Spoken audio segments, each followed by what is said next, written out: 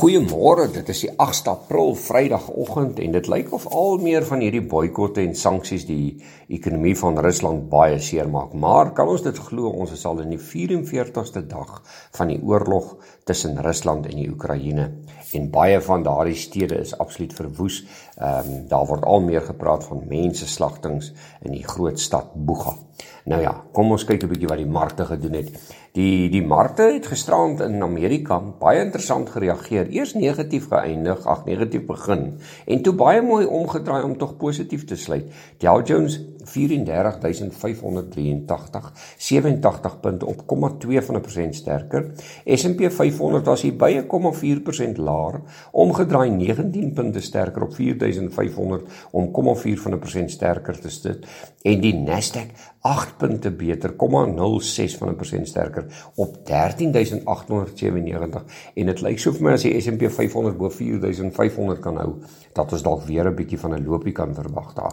Wel die ooste vanmôre gemeng, Nikkei van Japan 26.820, dis 68 punte laer, Hang Seng Index 89 punte laer, 0,4% swakker op 21.723 en die Australiaanse Index 40 punte beter, 0,5% sterker op 7.483. Hier by ons gister, die mark was weer 'n bietjie onder druk geweest. Ek dink hy gaan dalk vanmôre 'n bietjie sy kop kan optel.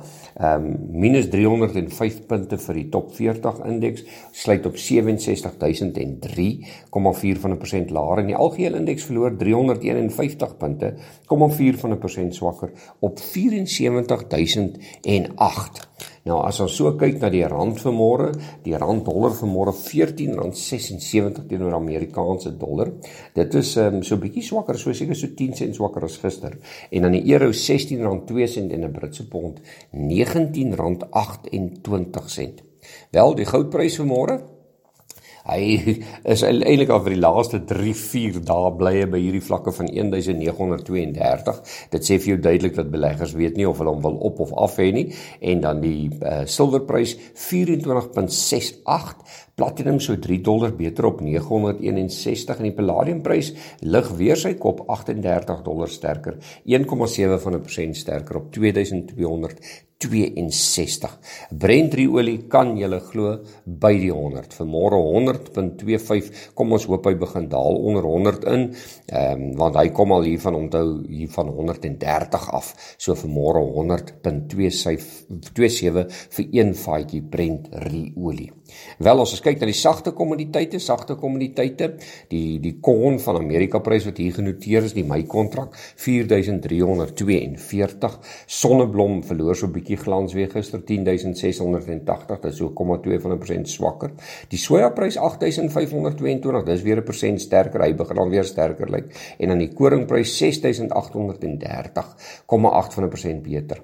En dan die witmielie-prys 4.104,3% beter en dan die geelmielie-prys 4.263, dis so 0,5% sterker. So dit lyk of die sagte kommoditeite weer 'n bietjie vir die boere help en as die rand nou moet nog 'n bietjie verswaak, dan kan dit dalk makliker nog 'n bietjie 'n stoot na boontoe gee. Wel, as ons nou verder kyk na van die nuus wat ons raak gelees het, maar onder andere sien ek dat meneer Jim Bianco, 'n groot mark ontleder in Amerika, sê dat die Fed het eintlik veroorsaak dat die hele langtermyn leningseffekte mark in Amerika deurmekaar is en dit is hoekom hulle so afverkoop word. Nou ja, die ander nuus is Duitsland se nywerheidsuitset groei met 0,2% in Februarie. Levi se eerste kwartaal inkomste het met 22% tot $1,6 miljard gestyg.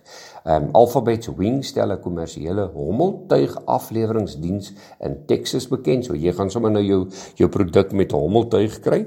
En dan Samsung het baie goeie resultate gerapporteer. Hulle bedryfswins lig so met 50%.